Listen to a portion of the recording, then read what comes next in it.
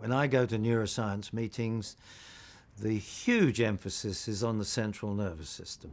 There really is limited interest in the peripheral nervous system, although it sometimes surprises CNS neuroscientists to hear that there are more neurons in the gut, in the intrinsic plexuses in the gut, than there are in the spinal cord.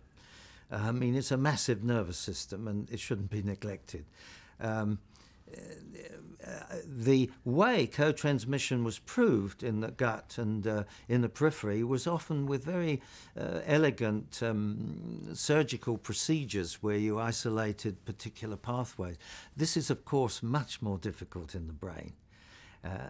To do the experiments to prove co-transmission wasn't nearly so easy, although, in my opinion, there were clear hints, because if ATP is coming out, let's say, with glutamate in the hippocampus, and it breaks down to adenosine, and it was well known that adenosine was a prejunctional modulator, where did it come from? It could have easily come as a co-transmitter.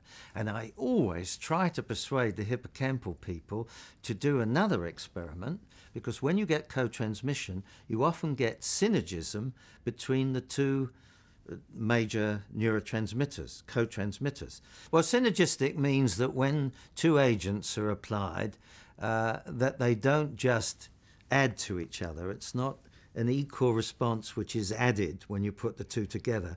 You get an enhanced response. And that means synergism is when one of the agents enhances the response of the other, by a mechanism, again, which is not terribly clear yet, although there are some papers about this. We've certainly shown synergism in the vas deferens between noradrenaline and ATP. A tiny amount of noradrenaline enormously potentiates the response of ATP on the smooth muscle of the vas deferens.